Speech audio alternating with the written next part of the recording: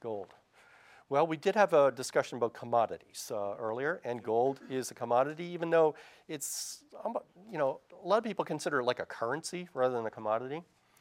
I've studied gold in my research, and actually, you could look at one of my research papers in the Financial Analyst Journal 2006 called the Strategic and Tactical Use of Commodity Futures. Gold is often considered a hedge for inflation. It's considered a hedge for risk.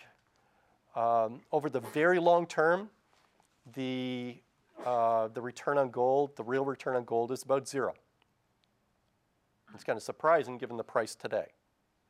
But I've got interesting data that goes back to the 1200s. And you can see. And actually, it's very interesting to look at my graphs because for this to work as a hedge might take a long time.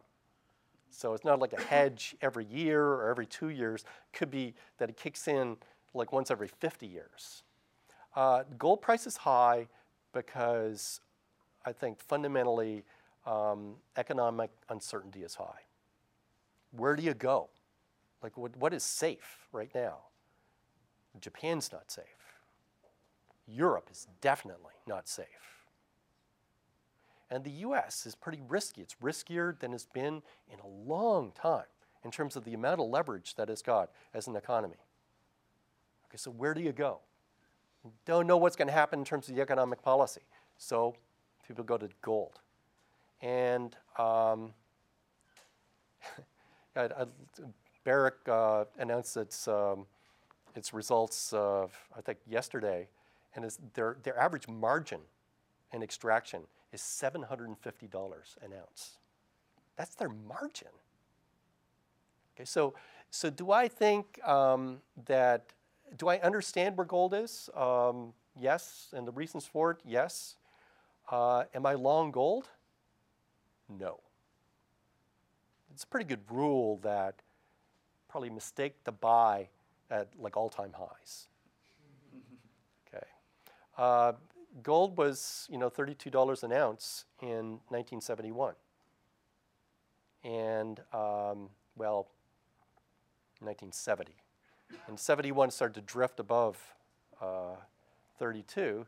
And then the time President Nixon effectively defaulted on U.S.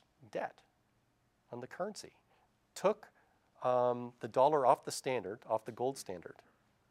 So when he took it off, gold was trading about 38. So it was like an instant devaluation. You can call it default or devaluation. And now over $1,300. Doesn't feel right to me in terms of investment advice. And I could be wrong in the kind of short term where it goes even higher.